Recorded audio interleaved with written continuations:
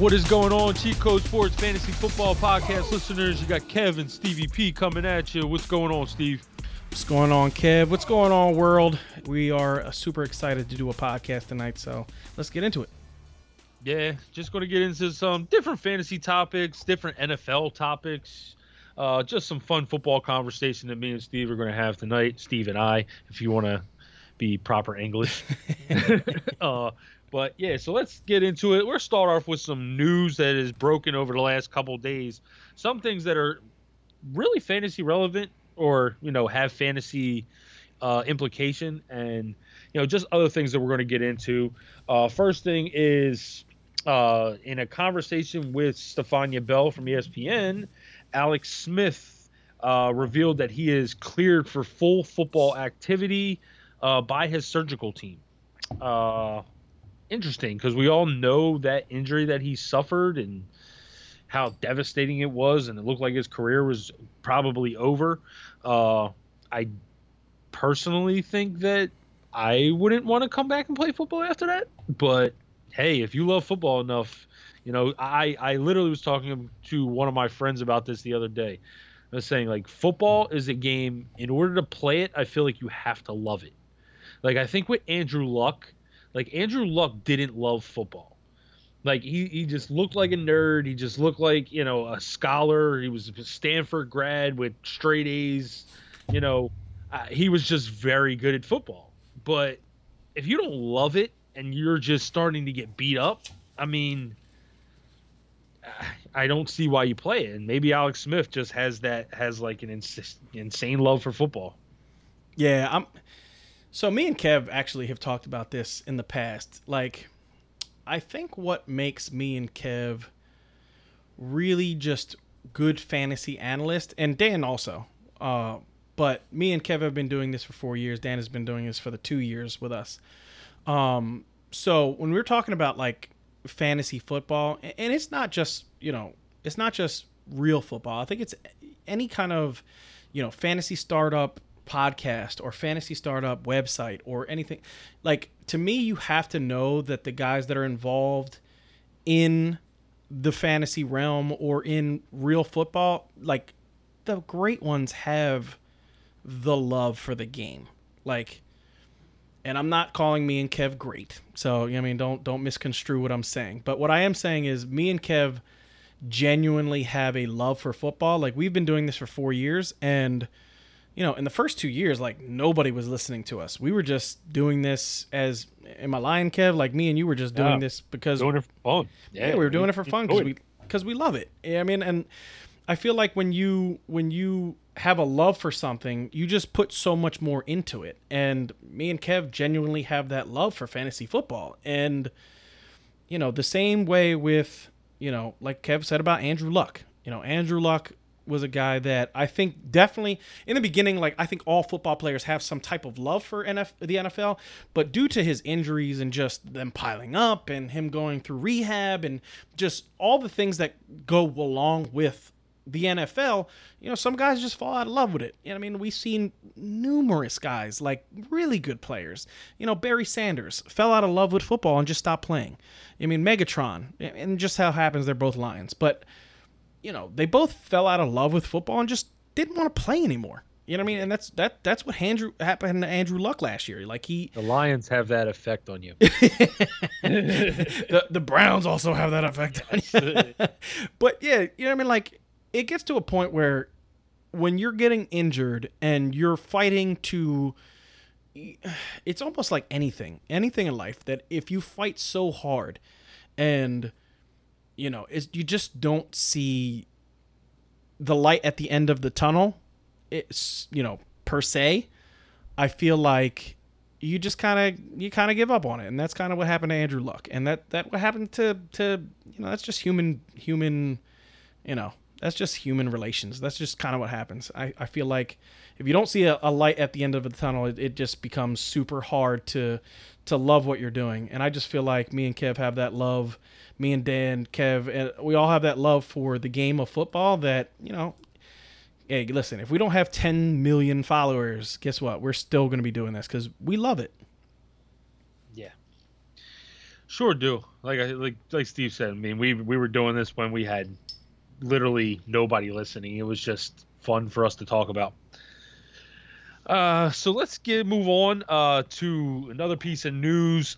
Chiefs starting right guard Laurent Duvernay Tardif uh, earned his Doctor of Medicine degree in 2018 and Crazy. has decided that he will not play this year.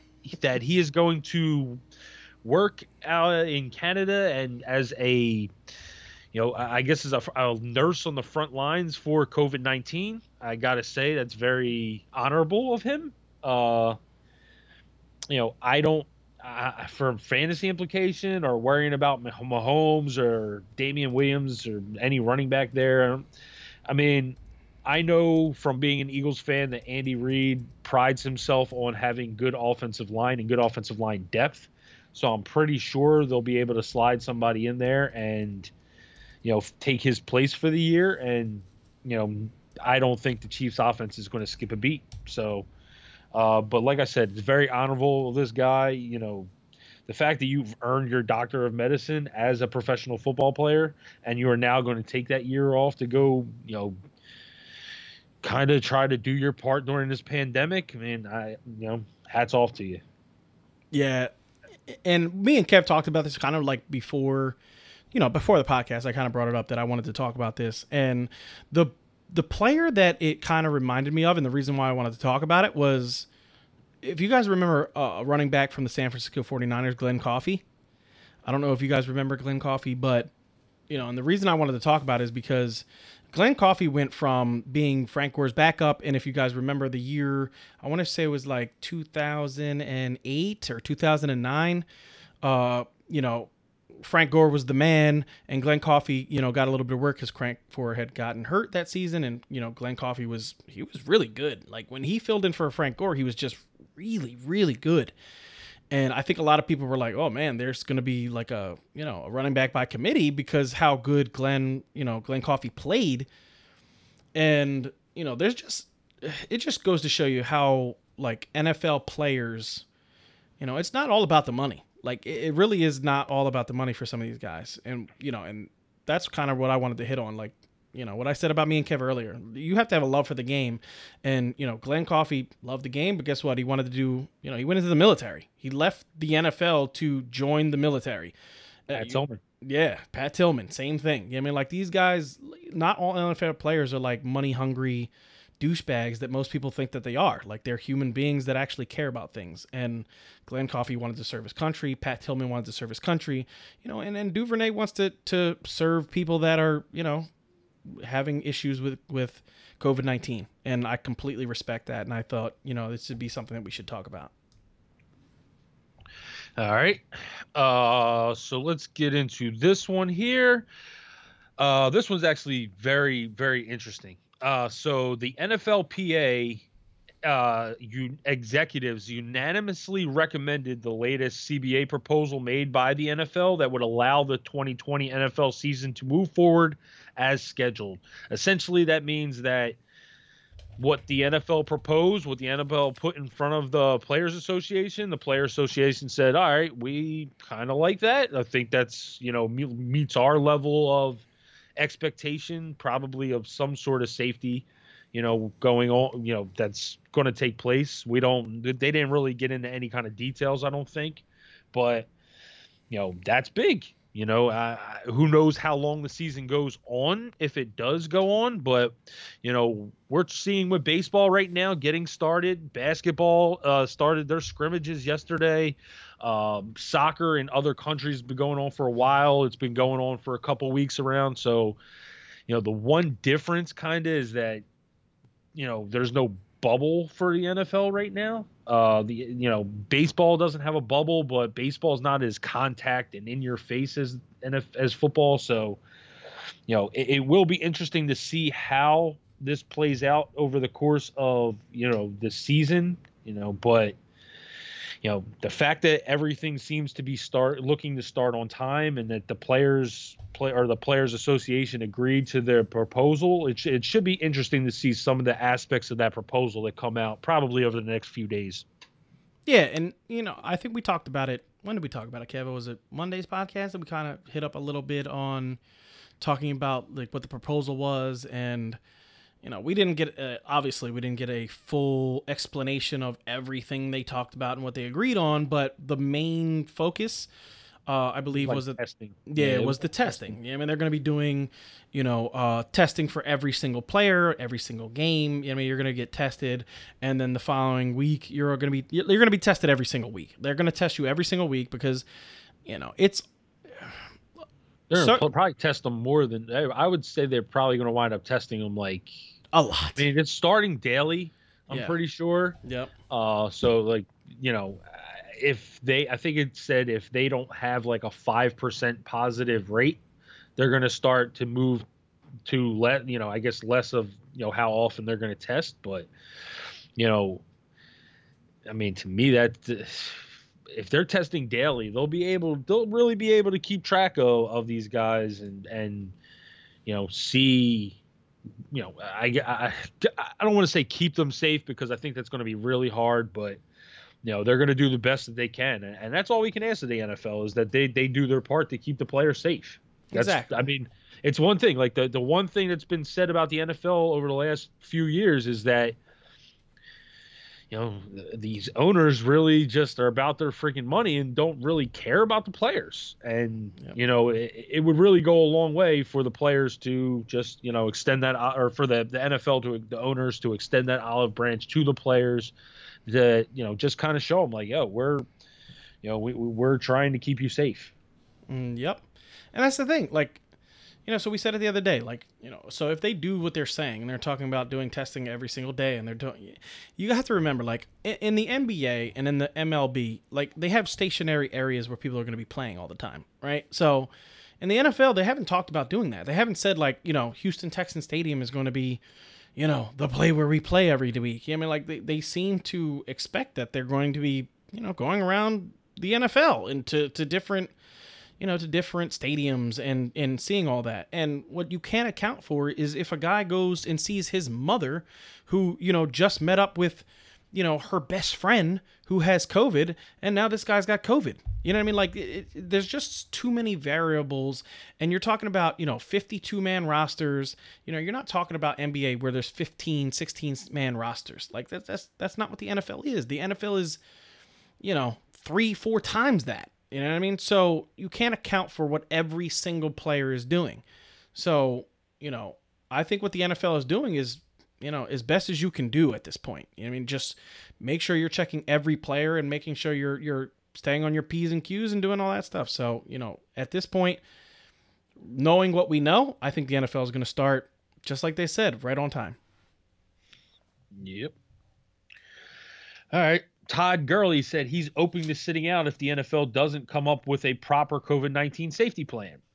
Who knows if Todd Gurley agrees with the Players Association's acceptance of the NFL's proposed safety plan, but that could be something that is very fantasy relevant, especially if you're drafting early. I mean, I'm sure we're going to know if Todd Gurley's playing over the next couple weeks because training camps will start, but this is definitely something to keep in the back of your head that if he starts to feel like he's not safe and he's already said he may not want to play, you're drafting Todd Gurley in the third round. Losing your third round pick is not very good for the success of your fantasy team.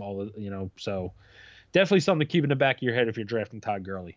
Yeah, I agree. Like, you guys all know, anybody who listens to the podcast on a regular basis knows how much I love Todd Gurley. And after reading this, I actually read this. This came out at like, 6 o'clock today, Dan? I mean, Kevin. This was yesterday. This was yesterday. So, I mean, I read this earlier today. Probably earlier today.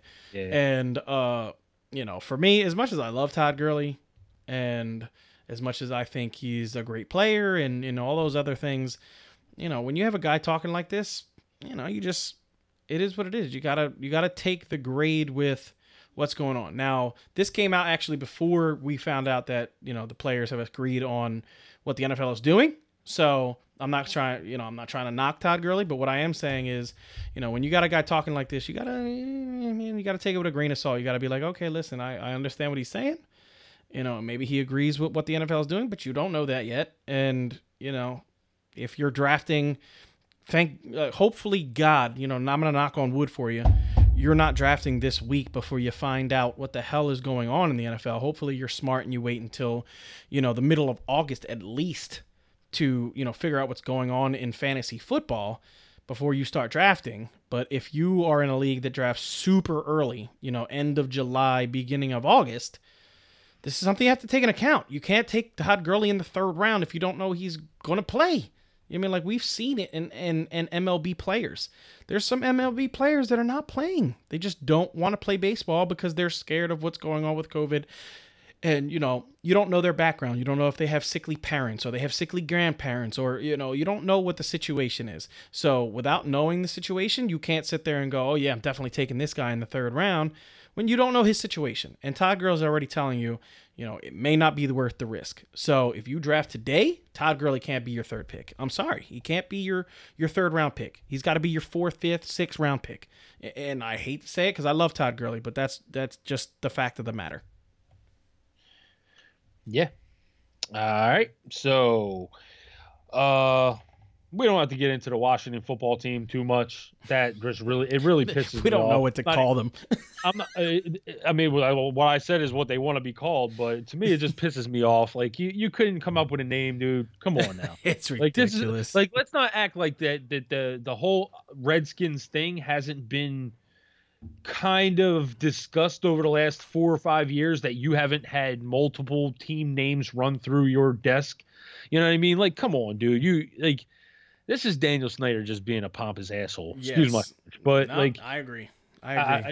It's preach, no other preach. Yeah, there's no other reason why. Like, I mean, I know like there was a big thing for the Red Tails because it celebrated like the Tuskegee Airmen, and there was the Sentinels because of the replacements and Shane Falco.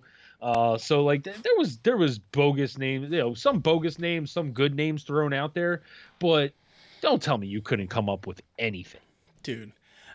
Okay, so 2 years ago they went into litigation about the Indians tribes trying to get them to change their name, and they took them to court.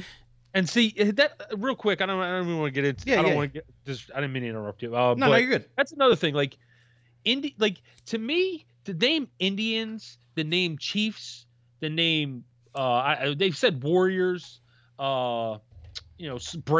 I don't even think, like, if I was a member of an Indian tribe, I wouldn't be offended by those names. I'd kind of use it, think of those as being kind of, I guess celebratory, maybe like they represent my culture, like Chiefs. What's wrong with Chiefs? What's wrong with Indians? Like, that's a name. That's the name of they're Indians. Indians. So like, Warriors. Like, it's a good name. Braves, bravery. Like, to me, those are celebratory names. Redskins is kind of derogatory in my opinion. Yeah. So, and like, I agree with that. Like I said, I'm not against changing all. I'm not for like one that's beating the drum to change all the names like that have been brought up, because I think they're more celebratory, a lot of them. But Redskins was kind of something that I thought was a little derogatory. And I agree. I definitely think that Redskins was, I don't want to say poking, but it kind of is when you think, like Kev said, like the Braves. I mean, like, how can you take Braves and go, oh, that's a terrible name? You're slandering, Indians, and that's when I think of Braves, I think of bravery. Obviously, it's in the word. So, when it comes to the Redskins, 2 years ago, you were taken to court. They tried to make you change the name. There's no way you're going to convince me that you didn't have a plan, that if you lost that court proceeding, that you were going to change the name to something. Like, you had to have been like, okay, listen, we can't be the Washington Redskins anymore. If we lose this case, what are we going to do? What are we going to name the team? Yeah. Like, you had to have been like, okay, this is a possibility. What are we going to name the team? And now you can't come up with something like that? Come on, man. This is stupid. This is just getting ridiculous. Yep. They just bad ownership, dude. It's just bad ownership. Yeah. For real. Like I said, it's just Daniel Snyder being a pompous asshole. All right, so and the last two things we're going to talk about are actually are fantasy relevant. ESPN's Paul Gutierrez expects running back Josh Jacobs to see more involvement in the Raiders' passing game this season. That could be a game changer for Josh Jacobs owners. Like you're talking about a guy like people kind of view as a Nick Chubb sort of, where he's going to take on the bulk load of the work. If he stays healthy, he's probably going to get 250 carries, maybe more. But him possibly catching 40 to 50 balls is not really expected. And if that winds up being the case, because they do just say, hey, we're going to just ride this guy, like I said, that could be game changing for people who are high on Josh Jacobs that wind up drafting him. I mean, I love Josh Jacobs. I wasn't really expecting a huge bump in his passing game, but I did think he was going to be just as successful running the football. I think he's got a chance to lead the league in rushing. But if he's going to get passing work, like this is a dude that could wind up finishing in the top 5 running backs. Yeah, all right, so I did see this earlier today, and my immediate thought was I'm moving him up to 7. And I know that's kind of drastic, but let's think of... I would say I think I have him at 9, maybe 9 or 10. So yeah, to me, okay. And we talked about this last year. If you guys remember, all of our followers who followed us from last year, right? We talked about Cadillac Williams in the, John Gruden system and how Cadillac Williams came out of college and, we all thought he was a great running back and blah, blah, blah, blah, blah, blah. And the dude had 250 touches in an NFL that didn't really throw the ball to the, running back as much as they do now. So if you're telling me that, he's going to get more work in the passing game, if he can stay healthy for 16 games, we might be talking about a 275 touchback. It is so hard in the NFL nowadays to come. I think even that. Yeah. Touch-wise? Yeah. Yeah, and that's what I'm saying. I think at minimum, if they're true to their word and saying what they're saying, I think at minimum he's a 275 touchback if he plays 16 games. Mm-hmm. And in the NFL today, it is just way too hard. You're talking about Christian McCaffrey, and you're talking about Ezekiel Elliott, and you're talking about guys like that get that kind of workload. If this kid stays healthy for 16 games, his minimum is going to be 275, guys. That's what they're talking about. You cannot pass this guy up in the first round. After you get past the first 5 running backs, I think it's really hard to figure out if I want to take Michael Thomas or Jacobs. To me, if the workload is where they're saying it's going to be, that's a hard decision for me.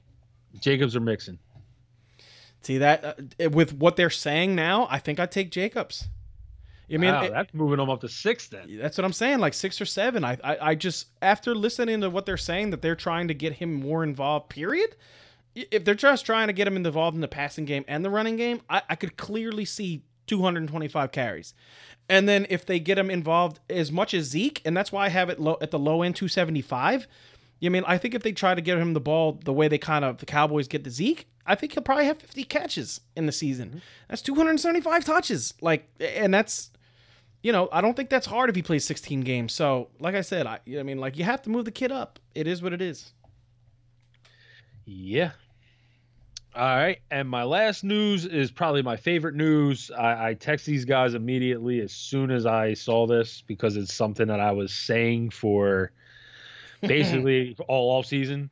I give you kudos for this one, Kev, real quick. I just want to let you know this is a good call by Kev. He's been saying it way before this news came out. We're talking, we started doing the podcast a month ago. I at least said it a month ago. We started the podcast up back in the end of March, and Kev has basically been saying this since the beginning of April. But go ahead, Kev. ESPN's Jenna Lane says that Ronald Jones is expected to serve as the Bucs starting running back, that Keyshawn Vaughn will begin the year as a backup, and Dare Ogunbowale will remain the Bucs' third down back this season. Everybody drafting Keyshawn Vaughn in the 7th round in their mock drafts probably was glad I ain't playing that shit out. Because I mean, I told you guys, like, I felt like this guy was this year's Darrell Henderson, like, just a guy being drafted that, like, how can you put this guy that high up just thinking, like, because they drafted him in the third round, he was going to take over? Like, this guy was getting drafted in some leagues before, in some mocks, like, before Ronald Jones. Way like, before. Like a round or two beforehand. And it's like, I don't know why people thought that or what they were expecting, but, like, I watched Keyshawn Vaughn on tape, and it's a lot of long breakaway runs, but that's pretty much it. I mean, it's nothing special. It's just breakaway runs against defenses that weren't very good in college. So, to me, like, I saw Tom Brady, or not saw Tom Brady, but I saw, like, news of Tom Brady working out with Bucks, and they mentioned that he was working out with Dare Ogunbowale. And I'm like, well, that was their passing down back last year. I didn't hear him working out with Keyshawn Vaughn.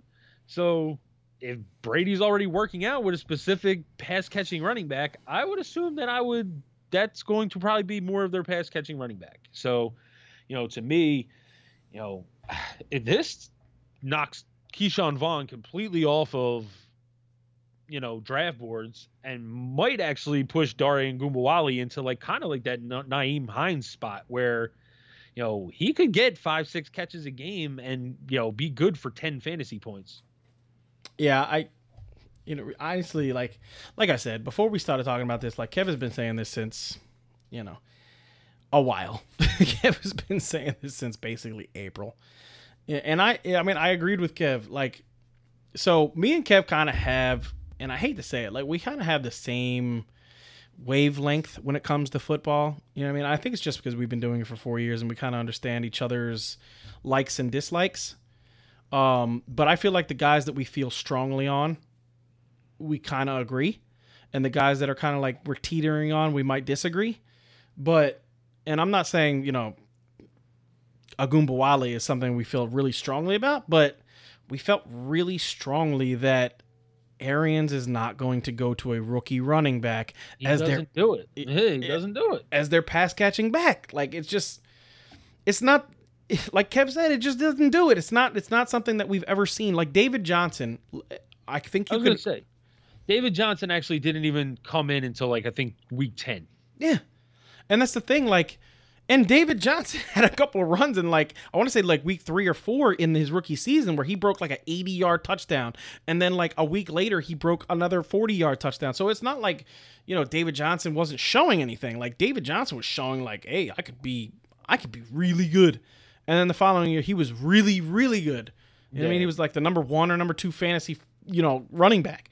So, and then we're not saying that about Ogunbowale. That's not what we're saying. But what we are saying is that Ogunbowale is just somebody that he trusts more than he's going to trust a rookie, guys. Like, I mean, like, there's been so many circumstances over the past couple of years that you can just look back on of rookie guys that people are telling you, oh, yeah, he was drafted in the first round or he was drafted in the middle of the second round. This guy's going to be great. And we told you, like, listen, like, it's just not part of the offense. They didn't draft this guy to play him this year. I think CEH is, like, the best example of this year that I can talk about that is, like, a guy, like, you can't sit there and say CEH is going to take the job. Like, you just cannot say that with 100% certainty when you look at Andy Reid's track record. I'm sorry. Like, you just can't do it. So... Yeah. And see, that's the thing. Like, I'm actually glad you brought that up because I was actually coming right to Andy Reid, like, because we've actually been saying, like, Andy Reid never relied on a rookie running back before, and that's not 100% accurate because Kareem Hunt was there. Yeah. But if you recall, Kareem Hunt was not going to be the starter. Yeah. It was going to be Spencer Ware. Spencer Ware just tore his ACL in the preseason, and Kareem Hunt had no other choice. He had no other choice. Kareem Hunt and against the Patriots in that game had, like, just was remarkable, and there was no turning back from there. You know what I mean? It was Niles. If you remember, Niles was the second running back on that team, and then it just so happened that Kareem Hunt, Niles Davis was just the second running back on that team in the preseason. If you remember, everybody was telling you, "Oh, Niles Davis is the guy you got to pick up." And then week one of the regular season, Andy Reid was like, "Hey, this kid is just good. We're gonna try and see what happens." And he just against the Patriots, they had almost 200 total yards and 3 touchdowns in the first game. Like, how are you gonna sit a guy after that? You know what I mean? Come on. Yep. So, yeah, that's the end of the news. But that one was my favorite because I was actually hoping that never came out. I was hoping that was just something like, because like I don't know, like I'm glad that it makes me look good as an analyst, but personally I'm just like, damn, like I want that kind of stuff to stay like under the radar so that when I go into these drafts, there's people still drafting Keyshawn Vaughn in the 7th round, because I know it's going to be pointless. But yeah.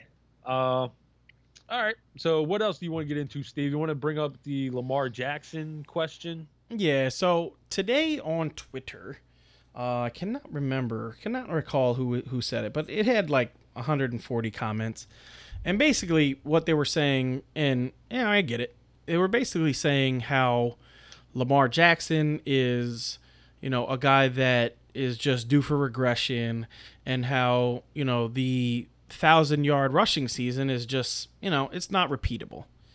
So I thought that it would be fun to talk about the repeatability of the 1,000-yard rushing season. So, as we all know, there's never been a quarterback that rushes for 1,000 yards before Lamar Jackson did it last year. We had Randall Cunningham get really close.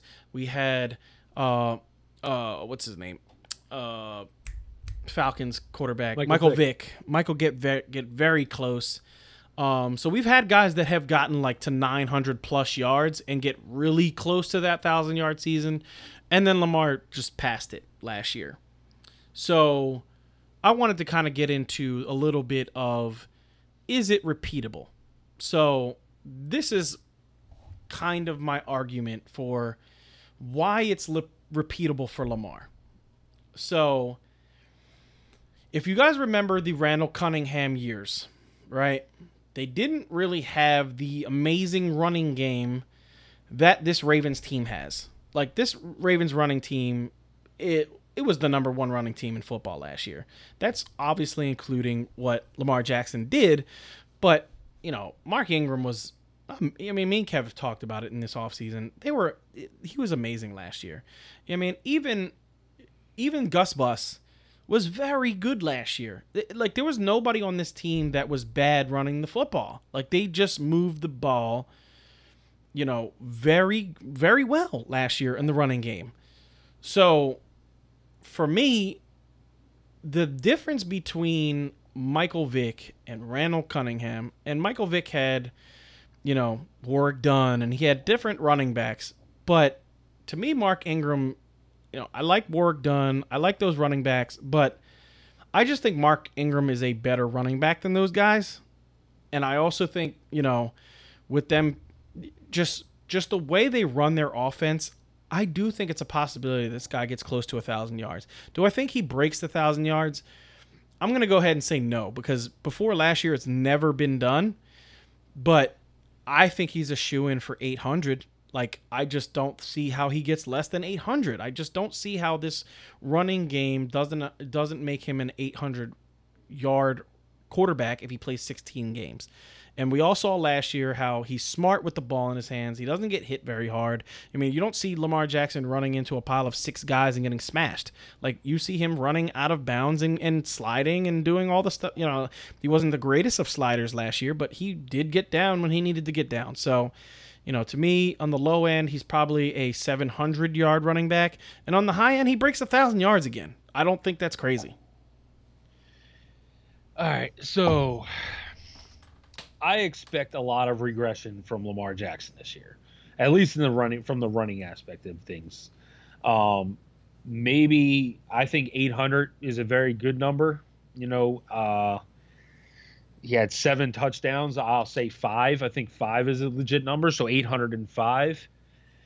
If you have a quarterback running for 800 yards and 5 touchdowns, that dude's still going to be a fantasy monster, especially when he's throwing the ball the way Lamar did last year. Lamar, if he loses 400 yards rushing, you can almost bet your ass that he's going to gain some yards passing. 36 touchdowns is probably a little high for Lamar throwing the football. I don't know if that's going to be repeatable either, just because his touchdown to pass ratio was just ridiculous. Like, he threw a touchdown on one out of every, I think, 6 passes, it looks like, or 7 passes. Like, 1 out of every 7 completions that he had was a touchdown. Like, that's almost irrepeatable. Like, you're not going to do that. But, I can see him throwing for more yards if he's not going to be running the ball as much. And let's be honest, if he's running the ball the same, like, he had 176 carries last year. So if the year before, he had 147. Now, obviously, he didn't start the year, as, the starting quarterback. He would come in and run maybe 2 or 3 runs a game, things like that. But, I just, like Steve said, I don't think there's any way that he does, like, even like you said, 700 is his floor. I don't even think that's his floor. I think 800 is probably his floor. See, he had 695 in 16 games in his rookie season, and that was without being a starting quarterback for what? When did he come in? Like week 7? Yeah, week 8? I think he came in. He played the last 7 games of the season, so week 9, 10. So all right. So he did not start for the first 8 games, 9 games, and still rushed for 700 yards. And like I said, I know he was getting runs here and there, but come on now, like, this guy in a bad season is going to rush for 800 yards and probably rush for another 5 touchdowns. And if that winds up being the case, like, there's not really anything that's going to stop him from being a top 5 fantasy quarterback. The only thing that can stop Lamar Jackson from being a top 5 fantasy quarterback literally is injury. That is only thing. Yeah. Because he runs the ball so well that passing lanes, like passing situations, are just going to be open because there's so much attention drawn to him running the football. Mark Ingram was extraordinary last year, and guess what? If Mark Ingram is not good this year, J.K. Dobbins will be good this year. So, like, their running game is going to be so good that you can't focus on the pass. So he's going to have receivers like Hollywood Brown get deep. He's going to have one of the best tight ends in the NFL, and Mark Andrews, just, finding ways to get open because there's so much attention drawn to the run game. So, to me, like I said, the only thing stopping Lamar from being a top 5 quarterback every year is injury. Yep, I completely agree. I just, he showed way too much last year to think that he's just going to drop off. You know what I mean? Like, don't get me wrong. 30, whatever. What was it? 39 touchdowns total? 36 passing, 7 rushing. So he had 43 total. Okay, so 43 total is a lot, but I think even on a bad year, he could have 35. Yeah, I mean, like, on a bad year, he can get, let's say 28 passing and 7 rushing. Just watch the guy, just watch the tape, please. Just go to some of the games and watch this kid play. I'm not saying that he is the Joe Montana of passers. He is not the Dan Marino of passers. That's not what I'm saying at all. But this kid may well as be the best running quarterback we've ever seen in the NFL. Like, Bill Belichick, and I just want to say this as the last thing, and then we'll move on. But Bill Belichick, after playing against Lamar Jackson last year, said it himself. This is the best mobile quarterback I've ever seen on a football field. Period. This is the best. He's played against Michael Vick. He's played against, Cam Newton. He's played against all those, all the guys that you can think of that are great. And he said it himself. This guy is just different. He's fast. He knows how to get down, and he just moves the offense like I've never seen before. The kid is very, very good. And I know Bill Belichick likes to blow guys' heads up, but Bill Belichick also speaks the truth. If you listen to a lot of the stuff that Bill Belichick says, he talks highly about players because, he believes in players. But Bill Belichick said it himself. This is the best running quarterback I've ever seen on a football field. He's great. So, if this kid can merge his running game with his passing game, continue to build on what he did last year, I just don't see how 35 touchdowns is not, almost a lock. All right.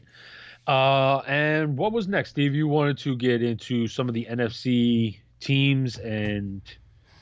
Yeah, so I was kind of looking at Twitter today, and there was a couple of people that brought up the NFC East. And for me, the NFC East has always been a division that we all kind of assume is just great. You know what I mean? Like almost every year, the NFC East is a team. Whether it's the Cowboys or it's the Eagles or it's the Redskins coming out of nowhere and being really good, or it's the Giants winning 2 Super Bowls out of nowhere. I mean, the NFC East is just always a threat in the NFL. Like it's just over the past 30 years, they've just always been a threat in the NFL. And kind of on Twitter, there were kind of some people saying how with the Cowboys situation of CeeDee Lamb and Michael Gallup and just everybody on that team, how everybody on that team just makes it a powerhouse. What teams are going to be good and what teams are just kind of a flash in the pan is kind of what I got out of what everybody was saying. So thinking about everything the Cowboys have, thinking about the Eagles losing Brooks and what the Eagles were last year, they won the division, and then thinking about how bad the Giants and the Redskins were last year, it made me kind of think about how this is one of those divisions, kind of like the NFC South with the Atlanta Falcons and the Saints and all those other teams that they never seem to have the same team win it twice. They haven't. There hasn't been the same winner in the NFC East, I think, since like 2004. Exactly. So it's just always a fluctuating, it's one of those fluctuating divisions that you just never know what team is coming out of the playoffs, going to make the playoffs. So I started thinking, and for me, I think the New York Giants might be a dark horse for a team that makes the playoffs this year. And I'll explain why. So let's think about this. Last year, Saquon Barkley missed, 6 games, Kev? 6, yes. I think it was 6 games. Okay. So if Saquon Barkley doesn't miss those 6 games, they probably still don't make the playoffs last year because they were just weren't all that great, let's be honest. I mean, the Giants were just not all that good. You know what I mean? But with this team coming back the way it is, right, we saw the wide receivers start to come together. I mean, Kevin has been saying how Evan Ingram could be a top 3 tight end if he stays healthy for 16 games, which I also agree with. I think that, if Evan Ingram plays 16 games, dude, he could finish number 1, let's be honest. You know what I mean? Like, the dude is just really good at football. We saw it his rookie year. He flashed brilliance his rookie year, and injury has just slowed him down, right? So let's say everything falls right? Let's say Evan Ingram plays 16 games. Let's say Saquon Barkley plays 16 games. Let's say that even if one of the wide receivers misses some time, Sterling Shepard will be the one. Yeah, Sterling Shepard. Let's say Sterling Shepard misses 4 games. I still don't think that with all of their offensive talent, that this team finishes under 500, right? Their defense is horrible. Like, let's be honest. Their defense is not good, right? But if Daniel Jones comes into the 2020 season as a revamped quarterback and really they figure out what his strong suits are, I think this Giants team is one of those teams that could just surprise everyone. Like, just win 10 games and everybody's like, what the hell? Where the hell did that come from? If Saquon plays 16 games, Evan Ingram plays 16 games. These wide receivers show a mesh of different, they can all stay, we already know that what's his name? The third wide receiver. Slayton. No, not Slayton. Golden Tate. We already know that Golden Tate is Kevin actually sent us a thing on the internet the other day that Golden Tate has had like 1,000 yards and the closest person to him. I was just going to bring that up. I didn't know I sent that to you guys. Yeah. So like Darius Slay, who new cornerback for Philly, put a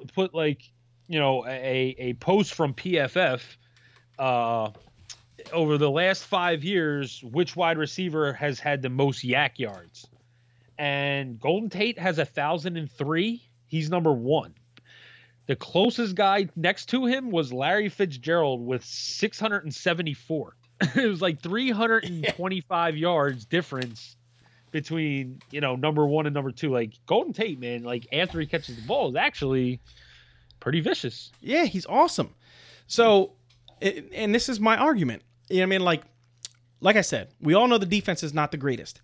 But if Baker can come, it was only his first year last year. He was a rookie last year, let's be honest. And they haven't had any, the legal issues. We all know what happened with the legal issues and, him supposedly going to a party and holding everybody up, which doesn't really make sense because he's an NFL player. Like, why the hell are you stealing everybody's jewelry at a party when you make millions of dollars a year? But let's just say, none of that stuff takes into account this year, and he plays all 16, and he gets better. He won't be playing all 16. Yeah, he will not be playing all 16. Yeah, I don't think if so. Anything, either. He will get suspended by the NFL. Yeah, for the first 4 games or whatever it is. Yeah, he'll be suspended. Exactly. So let's just say that this defense gets a little bit better, and this offense becomes just a healthy group. I'm not even saying that this offense becomes an amazing group. I'm just saying they stay healthy. Kev gave the stat the other day. What was it, like 12 plays, Kev, that every single player played last year? 12 plays that all of their skill players played together. Exactly. So if it is let's say they play 10 games together, I think it's a strong possibility that this Giants team is much better than people are giving them credit for, because as much as I hate to admit it, because I hate the Giants, I am not a Giants fan, even a little bit, but with Saquon back there and the wide receivers that they have, you can't sit here and say that the wide receivers are bad. And if Daniel Jones turns a corner and actually looks like somewhat of an NFL caliber quarterback, this team's going to be good. All right. So my only issue with the Giants, because I do think Daniel Jones is will be a good quarterback. I don't know about great. Honestly, he reminds me a lot of Eli Manning. Like when they actually had that comparison, he's just more of a mobile Eli Manning. He's very turnover prone, but he will have his games where he goes off and throws for 350 yards. But the thing I have with the Giants is, I know they have Baker. I know they signed Bradbury. This team's defensive line, PFF has them as the worst line, I think, defensive line in the NFC or in the NFL, something like that. I think, yeah, one of the worst. So they're 26th. They're ranked 26th. And I actually had to go on there and couldn't even remember who their defensive linemen were, because I know they had Snacks Harrison. He left. He left. I know they had who was the guy they got from Cleveland that was their that they paid that money to. Yeah. Keep going. I'll bring his name. I know exactly what you're talking about. But like this team, if it doesn't matter who you have in your secondary, if you can't get any pressure, cornerbacks do not do well guarding for 7 seconds. You know what I mean? If you can't get pressure on the quarterback. So, I think that's something that's really going to hurt this Giants team. Aside from that, they've never been good in their linebacking core. They've never really taken used linebacker like a high precedent. Linebacker is a high precedent position. They always Philly's the same way.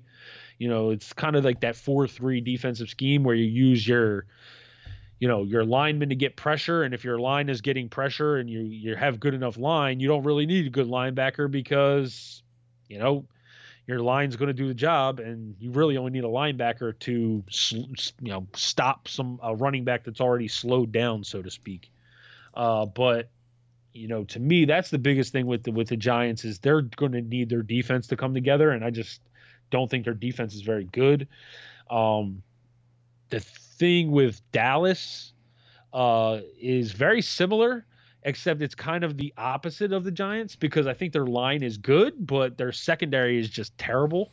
So like they might be able to get pressure on the quarterback, but on those occasions where DeMarcus Lawrence isn't able to get there, and DeMarcus Lawrence is another guy that said he may not report to camp if I think he said he's got like a pregnant wife or something like that, so he may not feel comfortable reporting to camp. Like, dude, like first of all, every year the Cowboys got some kind of drama. It is, but I mean, literally every year since we've been like kids. Think about it, like like as far back as I can remember. You know what I mean? Emmitt Smith missing the first 2 games of a Super Bowl year because you just wouldn't give him his money. Like, just give the guy his money. He's the best running back in football, basically. Yeah. So if they're not, that's a team. Like, if they're not able to get pressure on the quarterback, their secondary is going to be burnt constantly. And I think honestly the Giants and Cowboys are very similar teams. Like, very similar. I think they have the opportunity to be extraordinary offensives because, obviously Dallas has a million weapons on offense, and I think most people would agree that the Giants do too. The difference is that, Dak has proven to be a good quarterback for a longer period of time than Daniel Jones has. Yeah. But that's the only difference between their offenses. Like, they got tons of talent on the offensive side of the ball. Both have, 2 of the best running backs in the NFL, 3-man wide receiving cores that have all proven to be very good.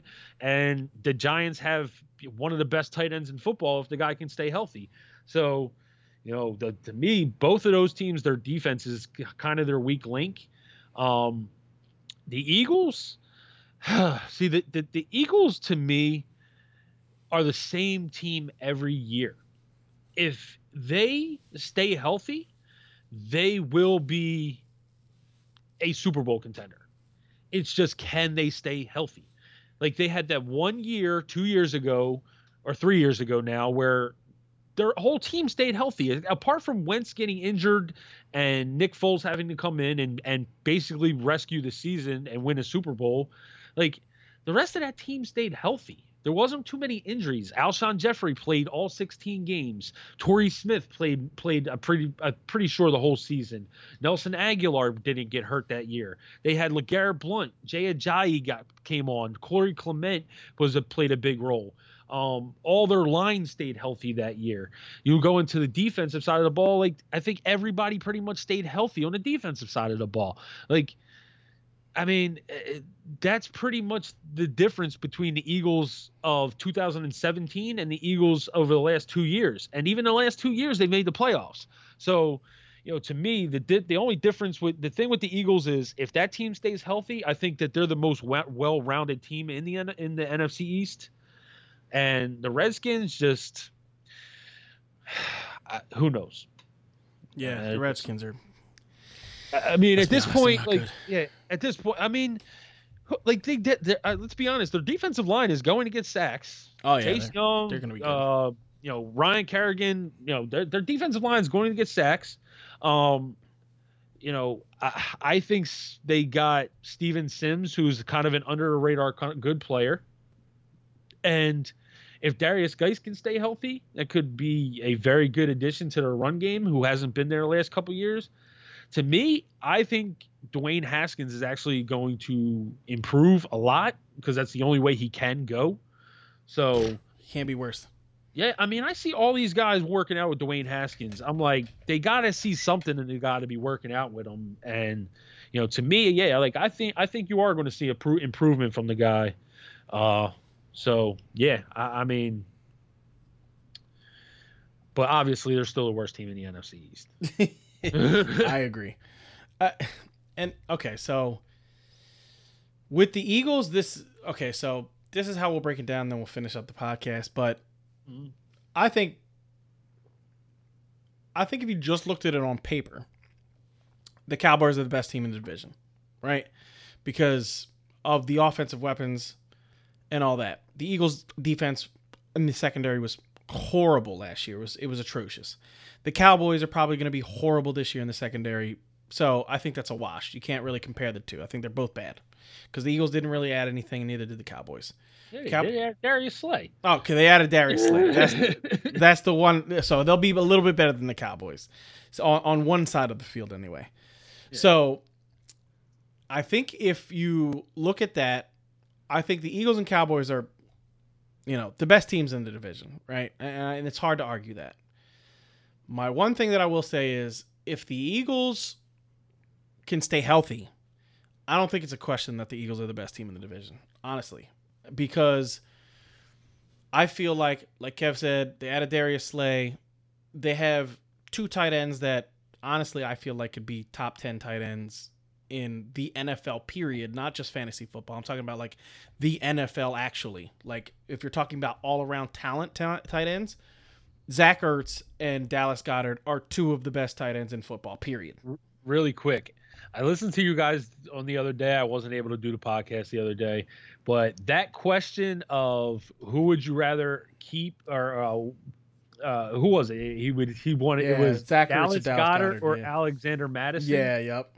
And the dude had Ertz and Dalvin Cook. Yeah. I was like, man, that was a tough that question. Was a really that was the toughest question of the night. That was the hardest question of the night. It really was. Question because honestly, like I would have went with Goddard, and the reason I only would have went with Goddard is because Ertz is older than Cook. Yeah. Because Ertz to me likely will be out of there before Cook. I think they're going to pay Cook. I don't think Cook's going anywhere. And actually, that's another piece of news you can say is that I think somebody reported today that Dalvin Cook is not expected to hold out past the first week of training camp. So, yeah.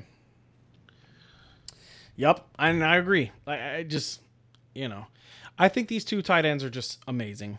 I think that if there's a weakness on the Eagles team, you could say it's their wide receivers, right? Obviously, because of what they brought to the table last year. But I don't think that the Eagles wide receivers are as bad as everybody think they are, because I think Deshaun Jackson, with a healthy Carson Wentz, if Deshaun Jackson can play, I'm not even going to say that he plays 16. I'm going to say he plays 13, right? I'm going to say Deshaun Jackson misses 3 games. I still think 13 games of Deshaun Jackson is probably going to be damn really good. Close to 1,000 yards, if not over 1,000 yards, with let's say 6 to 8 touchdowns, right? Which is good for a receiver, right? Then you're talking about, like I said, Dallas Goedert, and you're talking about Miles Sanders, who can also catch the ball out of the backfield, and you're talking about Zach Ertz, who's probably one of the best guys. They're saying Alshon Jeffrey will probably go on the PUP list. If he comes off the PUP list after 6 weeks, you got Alshon Jeffrey back in the fold. And I really believe this. This is not me just gassing up the Eagles. I think Jalen Reagor is really good. I think this dude is a really, really good football player. And if they can get him acclimated into the offense the way I think they're going to use him, which is as the number 2 wide receiver playing against number 2 corners, and I just think he'll beat the drum off of these number 2 corners, because I think he's that good. With a Zach Ertz throwing to him, I just think the Eagles are the best team in the division. Carson Wentz throwing to him. Carson Wentz. Zach Ertz ain't throwing to him. Yeah, that's what I meant. Carson Wentz throwing to him. But you know what I mean? Like, I just feel like with all of that combined, and the Eagles' offensive line is, even though they're missing Brooks, I still think this offensive line is very good, especially because they just signed Jason Peters to be the right guard, basically, they said this year. He's going to play right guard. I don't think there's a drop-off in this offensive line with Jason Peters at right guard. I still think they're very, very good. I still think the all-around offense is better than what the Cowboys have. And the defense, if they can, with Darius Slay, if they can figure out, a number 2 corner on this team and he can actually play somewhat good, I think, with McLeod back there and just all the other pieces that they have on this team, I just think the Eagles are the best team in this division. Yep. All right. That wraps us up for tonight. We will be back on Monday. Remember to check us out on the website, www.cheatcodesports.com. That is www.cheatcodesports.com. We have rankings. We have articles that come out weekly. We have the cheat codes, which Steve talked about the other day. Last year we were charging a price for them. This year we are giving everything away on the website for free with everything that's going on, and the cheat codes are a great visual of every team's offense from last year, how their player usage percentages, run pass ratios, different things like that can factor into decision making in drafts. And then we have the player profile PDF packet, which we got coming out sometime in the next week or two, and that is going to be completely free. We decided to change our minds on that because, frankly, we know that things have been tough around, with everybody lately, with everything going on, and we want to make it as easy as possible on you guys to win your fantasy championships. So that's going to be free as well. We'll throw the tiered out draft guideline on there as well, and who knows? I mean. Trust me, guys, go on the website. There's a ton of great information, and you'll really enjoy it. And we worked hard on it. And if give us feedback, let us know what you think. Yeah, real quick, Kev, before you finish, because like what you just said is a big part of it. Like with all this COVID stuff, it's been hard. Everybody knows. You know what I mean? Like a lot of people have lost their jobs, and we feel for you guys. And I mean, some of you guys are still going to be in fantasy leagues because you have the passion for the fantasy football, and we also have that same passion. So we decided to make everything free for you guys, and just we hope that we can help you out just a little bit, get some enjoyment on a tough year. I mean, it's been a tough year for all of us. I mean, we personally have had things go on in our personal lives that have been really rough on us this past year. And we want to spread the love to you guys. We want you guys to really take advantage of what we have to offer, and we're just going to give it to you guys for free. So enjoy it this year, guys. Yep. Like I said, we'll be back on Monday. Until then, peace out, guys. Peace.